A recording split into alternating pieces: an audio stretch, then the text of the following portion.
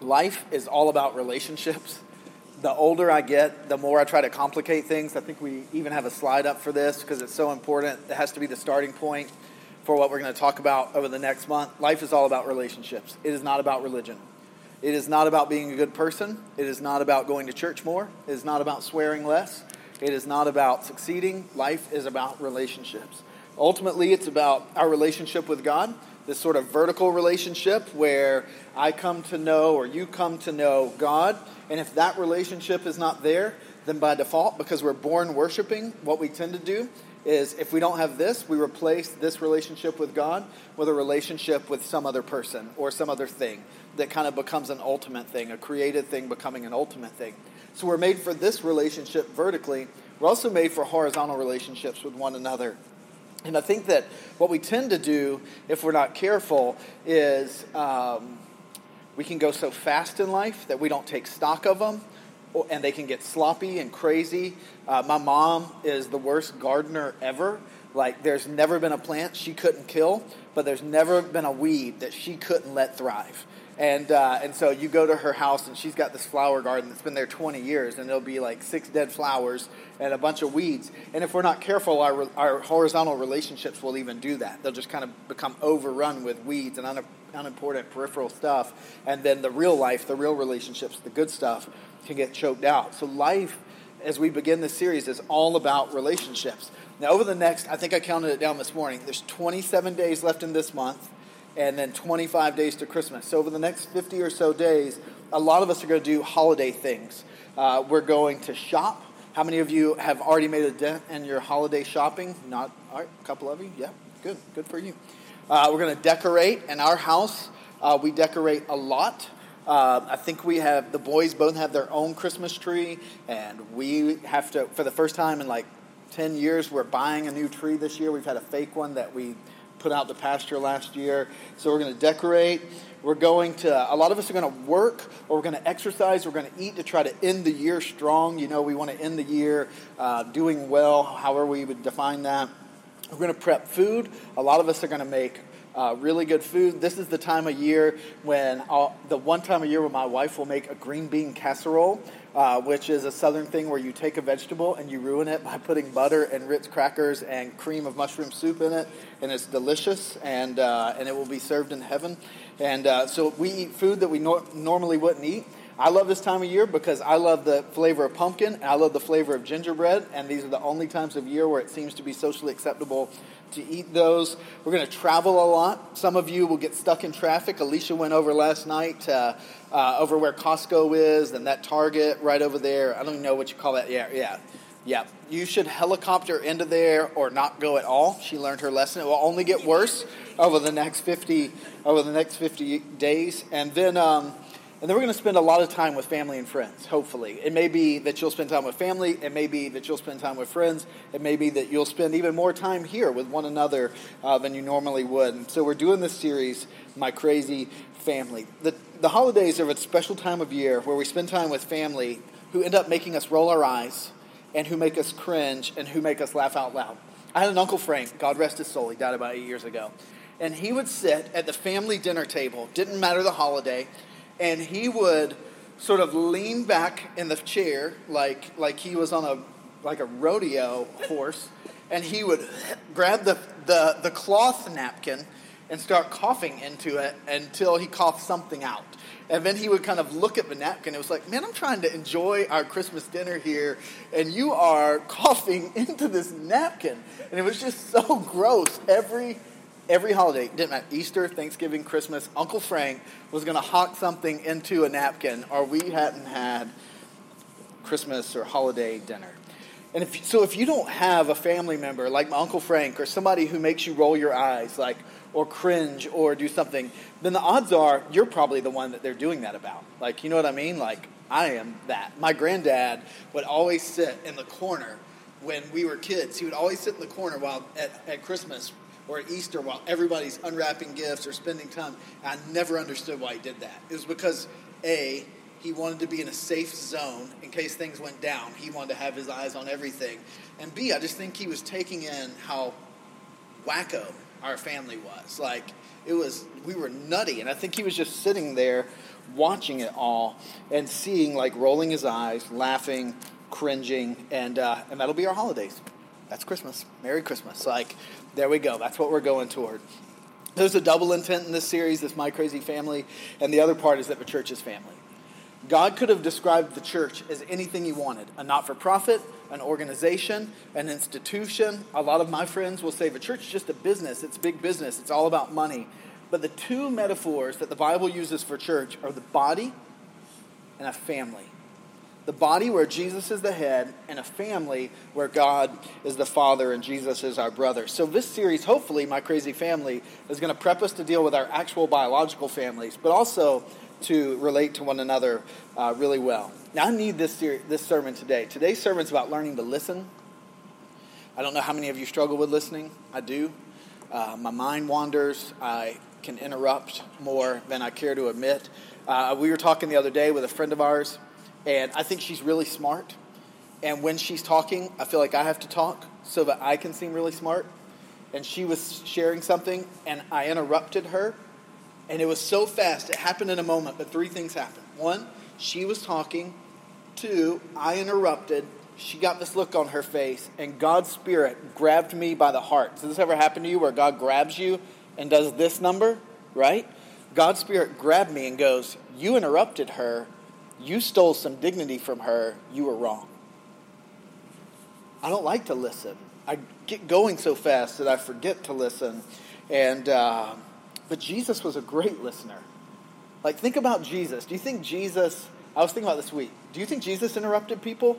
I could never see him interrupting anyone.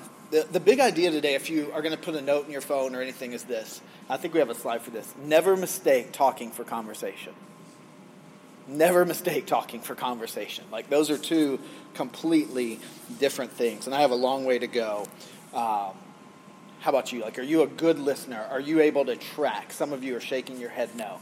So let's look at the book of James. We're going to read one verse today. Pretty simple idea. If you've got the paper Bible, it's 11:13 or 586 if you're on your phones or a regular Bible. James 1, verse 19 says this. James is Jesus' half-brother, by the way. After Jesus was born of the Virgin Mary, his parents began to have their own children. Joseph and Mary had children. One of them was James. He's the half-brother of Jesus because they had the same mom and a different dad. And then another one, Jude, or Judas, not the one who betrayed him, but Jude, the book of Jude. So it goes James. How does it go? 1st and 2nd Peter, 1st and 2nd, 3rd John. And then Jude is another one of Jesus' brothers. And so he's got these brothers who wrote books of the New Testament after having thought he was crazy until the resurrection. And so James is writing to a very Jewish audience of Christians. And he says this in verse 19 of chapter 1. Know this, my beloved brothers and sisters. Let every person be quick to hear or quick to listen, slow to speak, and slow to anger. Let's just repeat those really quickly together. Let every person be quick to hear, slow to speak, slow to anger. 3 very practical pieces of advice, and we're just going to jump off from there today. We tend to do the opposite. I tend to be slow to listen. Have you ever started talking to somebody and they're 30 seconds in and you realize, I haven't heard a word of what they just said? Does that ever happen with Coach Coleman?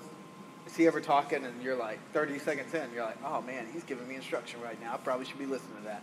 We won't tell him. He's not here. We get to talk about him because he's not at church today and you guys are, right? We tend to be slow to listen, quick to speak.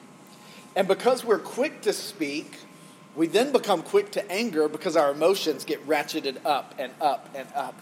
Sometimes Natalie's playing this app right now where she designs rooms on her phone. She does it a lot, doesn't she? And I'll be talking to her sometimes, and she's not really listening, but then she'll sort of exit out of the wormhole of this game, and then she'll start talking to me, and I start amping up. And now, like, we're talking in a raised tone, frustrated, because we were slow to listen, quick to speak, quick to anger. And James tells us to do the opposite. Be slow to speak and slow to anger and quick to listen. We fear silence. We fear silence. One time at our last church in South Carolina, the number of seconds that it takes for Americans to be uncomfortable with silence is stunning. It's like less than 15 seconds, and we start breaking out in hives, right? Other cultures are great with silence, and we have friends from other cultures who have no problem sitting in silence. Our last church, people couldn't do it.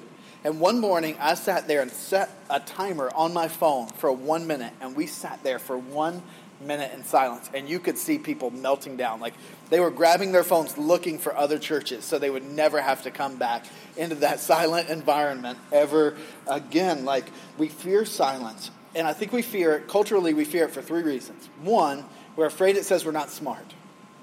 If I don't say anything, if Carson's talking, and I'm just listening and processing and not in a hurry to speak, there's a part of me that fears, oh, he's going to think I'm dumb. I don't have anything to say. A second reason that we don't like silence in conversations is we're afraid it's going to say we're not confident.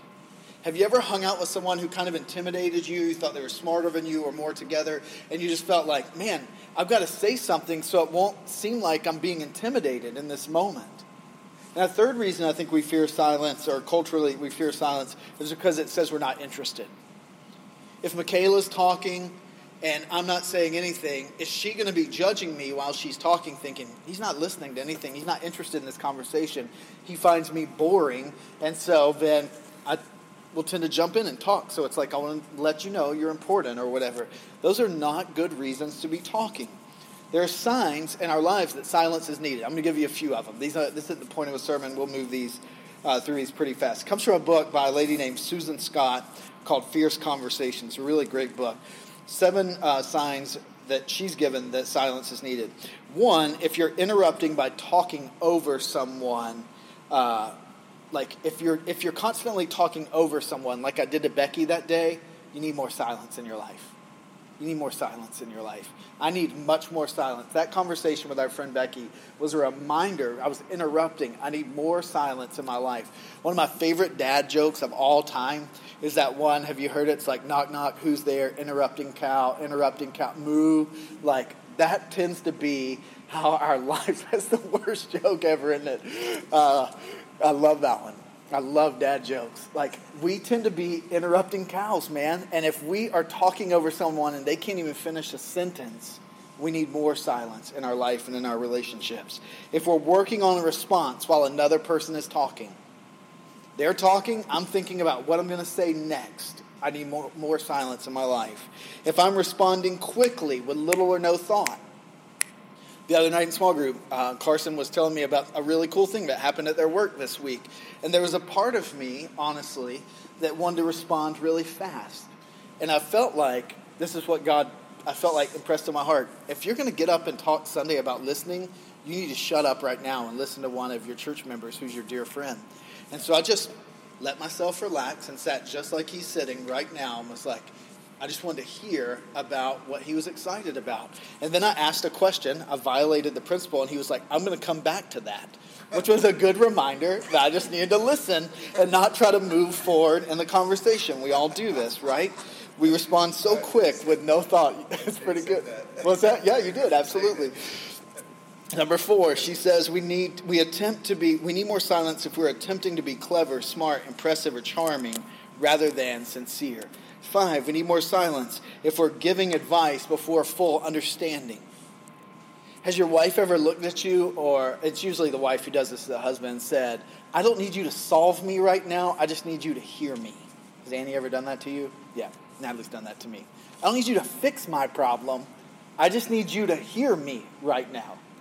Man, that is, if we do that, if we're trying to fix before we even understand or giving empathy, then we need to become better listeners, or we're the crazy family member, right? Talking in circles, monopolizing the airspace. In a church, especially when we do small groups, we've got to be really careful as a family not to monopolize the airspace. It's so hard for the small group leader to become a point guard who can move the conversation around the room and not let the introverts not say anything all night and the extroverts talk a lot. I'm an extrovert. There have been times after group when I've apologized and said, boy, I talked too much tonight. I'm really sorry. We can't monopolize the airspace. If we're doing that, then we need more silence in our life. And then 2 that I've added into her list would be, if we're deep in conversation and not retaining what we're hearing, we need more silence. If our minds are so fast that we're not catching what's being said, we need more silence. And if we're thinking of the next meeting, the next encounter, the next social media post, we need more silence in our life. Have you ever been talking with someone and they said something, or you said someone, or it was such a good moment, you wanted to reach for your phone and get it on social media, like, or how am I going to say that in 140 characters or less? Like, that's the world we live in right now. And if we are doing that, we need more silence. So I want to share with you 5 traits of biblical listening today, all right? I think we've got slides for all of these. Number 1, listening is a discipline, not a gift. Listening is a discipline, not a gift. James said every person should be quick to hear, slow to speak, slow to get angry. Everybody. See, if it were a gift that God expected of us, then only some people would do it, because not everybody always gets the same gifts from God, right? But because it says everybody should do it, it's something we all need to learn to do if we're Christians. It's expected of all of us. And he says everyone, and in another translation it says should be. Here it says let everyone be quick to. In other words, this is not like optional. We need to work toward this. It doesn't mean should like maybe. It means should like you need to get on it. We need to become better listeners. Listening is part of discipleship. Part of that is not just hearing. It's my niece Sarah's here from Georgia. I'm glad you're here, not with Natalie and kids, right? When I'm talking with Sarah, I need to be really careful to make eye contact as she's talking, not creepy eye contact. Have you ever talked to someone who makes creepy eye contact? I'm not talking about creepy eye contact. We're making eye contact. We need to square our bodies and shoulders up toward the person who's talking. We need to be active listeners. If we can, we need to lean in. We need to put the phone down. I want an Apple Watch real bad right now. I don't know if you ever get those sort of consumer therapy cravings where you're like, I need that technology. I want one of those. And Natalie goes, I don't think you need that. And I'm like, well, why not? She goes, nobody needs that much access to you all the time. You would be perpetually distracted. And so there's a friend of mine who's a pastor in town. I hate getting together with him for coffee because half the time we're talking, he's looking at who's texting him. And I don't want that. If we're going to listen to someone, and listening is a discipline, not a gift, we've got to put that stuff. There are meetings where I take my phone, I just have to set it down and put it on silent so I'm not distracted. Listening is a discipline, not a gift. I love this quote. I read it this week. Wherever wisdom is the goal, hearing will be the first virtue. Wherever wisdom is the goal, hearing will be the first virtue. Second trait of listening. Listening. Mark, will you let them in? I guess they don't see the footprints. Thank you. Listening exhibits meekness. Listening exhibits meekness, abstaining from self-asserting. The most famous horse in human history is not Secretariat. The most famous horse in human history is a horse named Bucephalus. Does anybody know who Bucephalus is? Bucephalus was the horse of Alexander the Great. And he rode Bucephalus and as he conquered the ancient Near East 400 years before Jesus, right? And Bucephalus was the strongest, most untamable horse that ever lived. No one could tame this horse. And Alexander figured out a way as a young man to tame this horse. He realized that Bucephalus, who was incredibly strong, was actually afraid, first of all, of his shadow. And so he positioned Bucephalus in a different way. And no one could train this horse. And Alexander came up to this horse and could train it and slow it down and then ride it and ride it into battle and conquer some of the strongest armies of the ancient world. What Alexander was able to do with Bucephalus was so strong, and no one should have been able to tame him, and no one should have been able to ride him. But Alexander was able to get Bucephalus to relinquish his strength for a moment to be ridden and tamed. And that's meekness. The Greek word meekness actually comes from the idea of Bucephalus surrendering his power to let Alexander ride him into battle. When we listen, we are exhibiting meekness. It's not that we couldn't be busy, it's that we choose not to be busy. It's not that we have to hear what someone's saying, it's that we choose to hear what someone's saying. We're not asserting ourselves. And the truth is in that, if I'm talking to Carla, and I'm exhibiting meekness, or she's exhibiting meekness by hearing me, listening to me, it's not that she's just not self-asserting toward me and being meek toward me. She's actually doing that toward Jesus. When we choose as Christians to listen to someone else and surrender the need to be heard and to dominate the conversation, when we do that, we're actually surrendering to Jesus and not just to the other person. We're yielding to Christ and to another by not self-asserting. The third trait of listening affirms people's God-given dignity. It affirms people's God-given dignity. I was reading an article, a book this week that was talking about about infanticide in China and in India, and how an entire generation of girls has been wiped out in China and in India because a female is not as desirable as a male, and the government has placed quotas on the numbers of children you can have, and so many little girls in India and China have been disposed of over the last 20 years. It's tragedy. Because it denies something that is fundamentally written into the universe and that God has talked about, and that's that every person has dignity, no matter how old they are, no matter how smart they are, no matter what they look like, no matter what their sexual orientation is, no matter what their religion is, no matter the country that they come from, no matter their skin color, the language they speak, even no matter their usefulness to society because of disabilities. Everyone has dignity. There's not a person. I remember being in high school and walking down the halls, and you can sort of mentally rank people about how cool they are, helpful they are, or useful they are to us. We don't have the right to do that as followers of Jesus because people are made in God's image. King David, 1,000 years before Jesus, wrote a worship song to God, and in it he says, "I praise you because I am fearfully and wonderfully made." Look at the people around you. They are fearfully and wonderfully made, and they have dignity. And when we choose to listen to them and not just hear them, but listen to them, we affirm their God-given dignity. People aren't projects. People aren't causes. People aren't anything other than someone fearfully and wonderfully made, and someone for whom God sent his Son to die. I think about the story in the New Testament where it's in John 8, where a woman is caught in adultery, right? And they bring her before Jesus. It's early in the morning. They bring her before Jesus, and there's this woman, and it says she's basically naked, caught in the act of adultery. She might have at best a sheet over her. And they bring her, they throw her before Jesus, and they say, "Jesus, this woman was caught in the act of adultery. Now the law says we're supposed to stone her. What do you say?" It's an easy slam dunk question for Jesus. Obviously he knows the answer.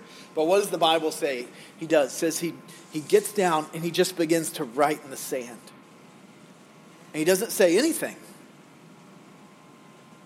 And in that moment, he's affirming her dignity by stealing the power away from the people who want to have her murdered. He's just writing. And it says he just looks up and he says, "Let any one of you who is without sin cast the first stone." They're all standing there angry, holding their rocks. One by one, starting with the oldest ones, they begin to drop their rocks and they walk off. And then Jesus now is just maybe standing there with a few people around. It's just him and the woman. He's there on this easy. He says, "Who is here to condemn you, woman?" And she says, "No one, sir." And he says, "And I don't condemn you either. Now go and leave your life of sin." In that moment where all of her dignity had been taken, here she is, naked, embarrassed, humiliated, caught in her worst moment, and brought to the point of being murdered. Jesus doesn't condemn her, and he doesn't even talk. And just sitting there quietly and letting the moment hang and letting these men walk away one by one, he affirms her dignity. Your crazy aunt, your crazy uncle at the holidays who is just talking out of their craziness, and they've just, like my Uncle Frank, finished hocking a loogie into a napkin, and they're just going on and on. You just want to watch the Hallmark Christmas movie that's on and eat your gingerbread cookies and be left alone, and he keeps going on and on, or she keeps going on and on. When you listen, you are giving him or her some dignity that God alone had created them to have, that is implied in Jesus' death for them. And then the fourth one, listening helps us understand and empathize. Listening helps us understand and empathize. Rarely will a person start with the most important part. When someone's talking, they rarely start with the most important part. You ever notice that? Sometimes I just want to, cut to the chase. What are you talking about? My boys, like Noah, is the master communicator. Like, he will start in building the bridge so he gets your heart, and then he'll just go, and then at the end, he will work to the part where he actually wants something, right? Like, it was all an attempt to get here. This was the caboose. I had to endure the train to get to the caboose of what he really wanted, right? Listening helps us understand and empathize. While someone is going, like we're getting train car. If we're listening, we're building empathy. We're building empathy. We're understanding where they're coming from. And sometimes we may even have to mine it out. If we're listening like Jesus, sometimes we're going to have to mine out what is really going on. We're going to have to hear the whole train of thought to get to the caboose, and we're even going to have to hear what isn't said. I remember once upon a time, Nat and I were having coffee with this woman, and she was expressing hurt in her life and hurt toward the church. And at the root of it, what she was expressing was her hurt toward God. And some of you maybe even have heard this story. I've shared it a couple of times. It's such a powerful moment. And she's just going and going and going, 15 minutes, expressing all this stuff. And something in me in that moment, just hearing what she was saying and not saying, knew that when she was a kid, she'd been molested by somebody who was religious. And finally we looked at her, and I said, "Tell me about when you were molested as a kid." And she said, "Who told you that?" I said, "Nobody told me that." And I don't know how, I don't know how in that moment I knew that it happened. She started crying, and she began to tell us that it happened to her twice by two different people. And it wrecked her relationship with God. And honestly, we were talking about her hurt toward the church. And had I not been listening in that moment by God's grace, and my wife is a really good listener, and so sometimes we'll be talking, and somebody will be talking, and she'll put her hand on my knee to say, "Hey, shut up right now, like, don't say anything dumb. This person's getting somewhere, be empathetic, understand what's going on," right? Had we not gotten all the way through the end of her train of thought, and even past the caboose to what she wasn't even saying, I don't know that we would have gotten to that place and seen God work in her life. Listening helps us understand and empathize. Even with what is not being said, we'll begin to hear. Listening is better than talking. Listening is better than talking. Questions to understand are better than quick conclusions, and affirmations are better than answers. I love Parks and Rec. There's a great episode, I think it's in season 6 of Parks and Rec, where Chris Traeger is constantly giving Ann Perkins advice about her pregnancy. She's pregnant, she's uncomfortable, it's not good, and he can come up with a solution for everything. Like, he gets this sort of stretch mark butter and all this stuff, and he's solving every issue she has, and she just gets so angry at him in that moment.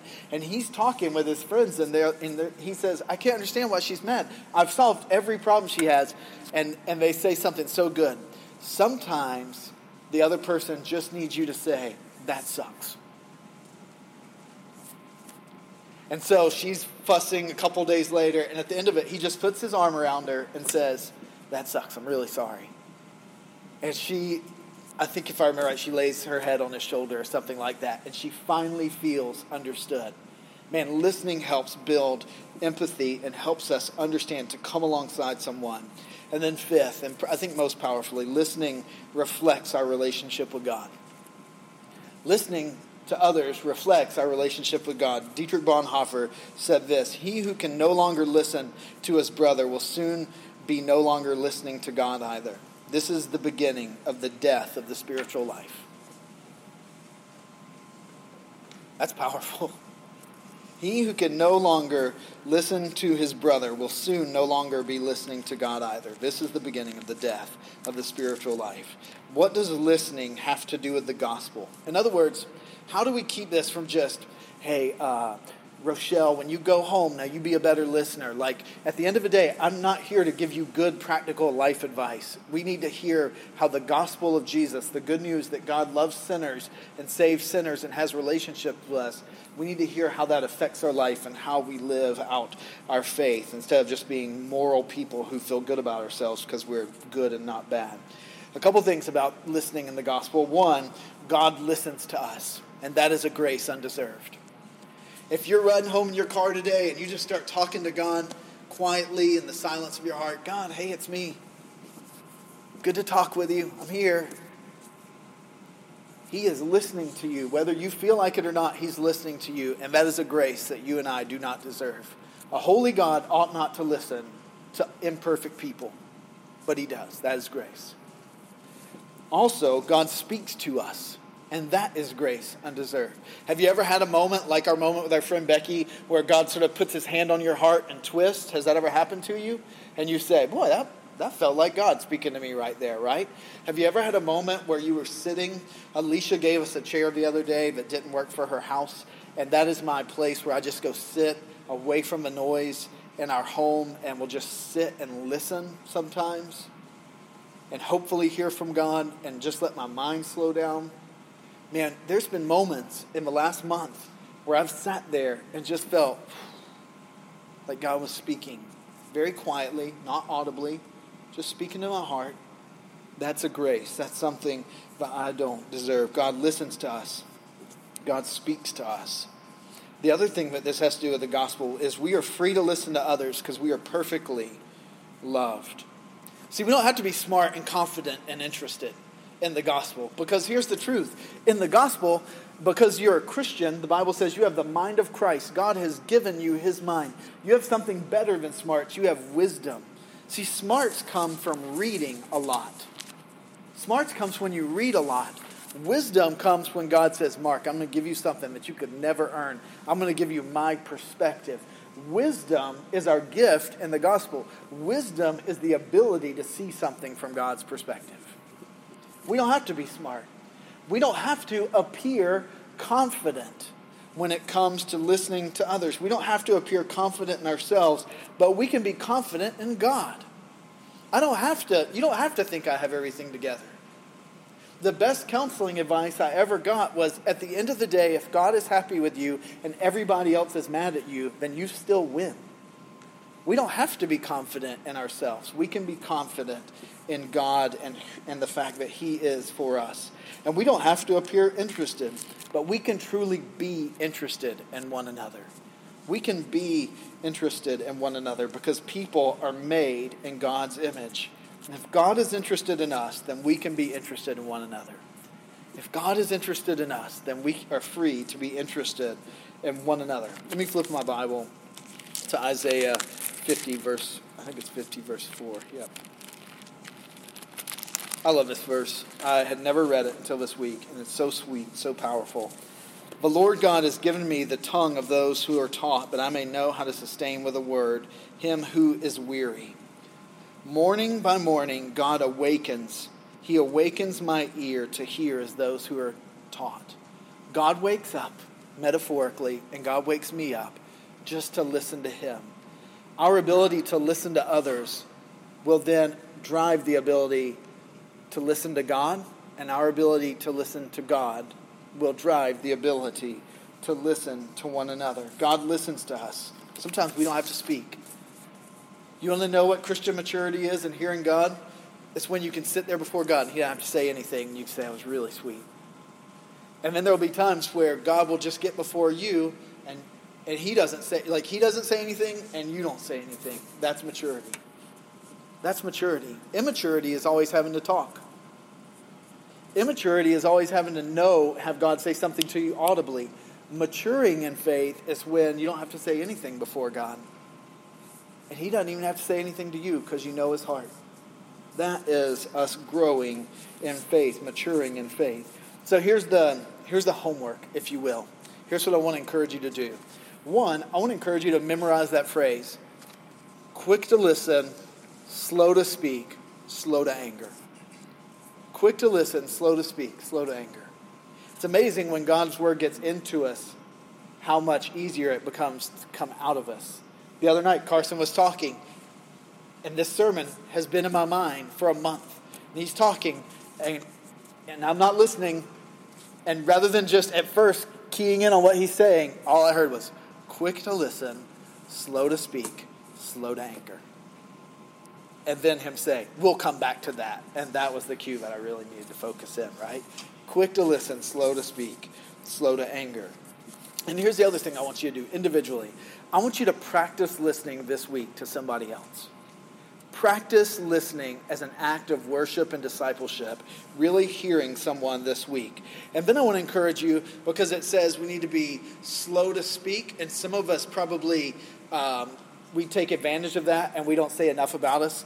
I want to encourage you, if someone's pursuing you, especially someone in this room trying to get to know you, we've got to know one another. And if we just have walls up and we keep people at a distance, I'm not going to get to know you. You're not going to hear my story. You're not going to know what's going on. If someone's pursuing you, trying to hear you, I want to encourage you to share yourself without just going on and on. It's a give and take. It's a dance. Community and faith in Christ is a dance. Practice listening to someone this week. Ask them good questions, and also share yourself and not just facts. Not just facts. We have a friend who always shares facts, and I love him. He will share stuff. He is constantly dropping historical information on me. And the other night, he was dropping some information on me, and I looked at him, and I put my hand on his shoulder, and I goes, I don't care. I did. And he looked at me like, how dare you? And I said, I don't care about this history. I want to know you. Because I think your story is way more interesting than the history you share with me. And I felt like in that moment, he felt permission to share himself. The historical stuff was just a defense mechanism. I want to encourage you to listen to someone else, to see and hear, to get to all the way through the train of thought in listening to another. And then corporately, if you're going to practice listening individually, what's this going to look like in our church if we're doing this well? What would it look like? I want to encourage you, look around and see someone. Actually, I want you to look around and see someone sitting here that you don't know. Now, my niece Sarah, wave Sarah. She doesn't live here. She lives in Georgia. Don't look at her. You don't have to get to know her. She's getting on a plane tomorrow. Just pray for her. She's awesome, right? But look around in this room. Most of you are here 3 weeks out of 4. Who in this room do you not know very well? Who do you not know at all? Like some of you have seen one another a dozen times and still may not fully know one another's names. I want to encourage you to get to know one another. And I want you to ask a series of about 3 questions. I think if we can answer these questions about one another, we're going to be a stronger church, right? Here they are. What's your story? Mark, what's your story? Like, that's a good question. Carla, what's your story? Asking one another, what's your story? Asking this second question, where are you on your faith journey? Where are you right now? You might say, man, I've never been more in love with God, known God more than I do right now. You might say, dude, I'm just glad I'm here today. I'm going to be honest, I'm really far away from God right now. But we need to be able to answer that. So what's your story? Where are you on your faith journey? And then the third question, how'd you get here?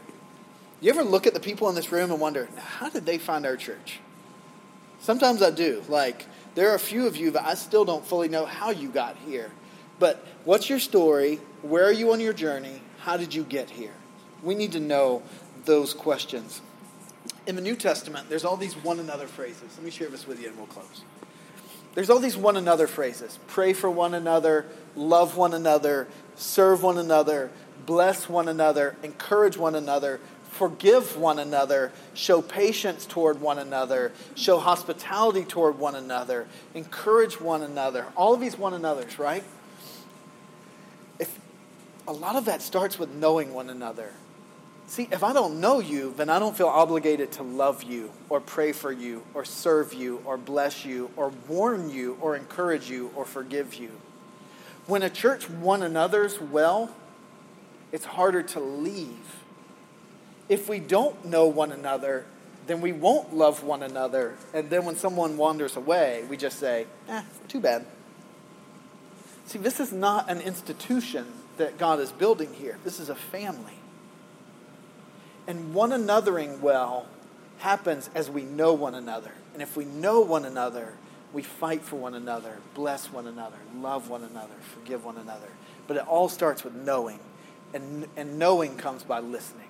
So as a grace, I want to encourage you to practice listening with someone in your family or your circle of friends out of here. And then I want to encourage us together to get to know one another. To intentionally maybe say, hey, let's stack some chairs. I'm going to ask you those questions. That might be a little awkward.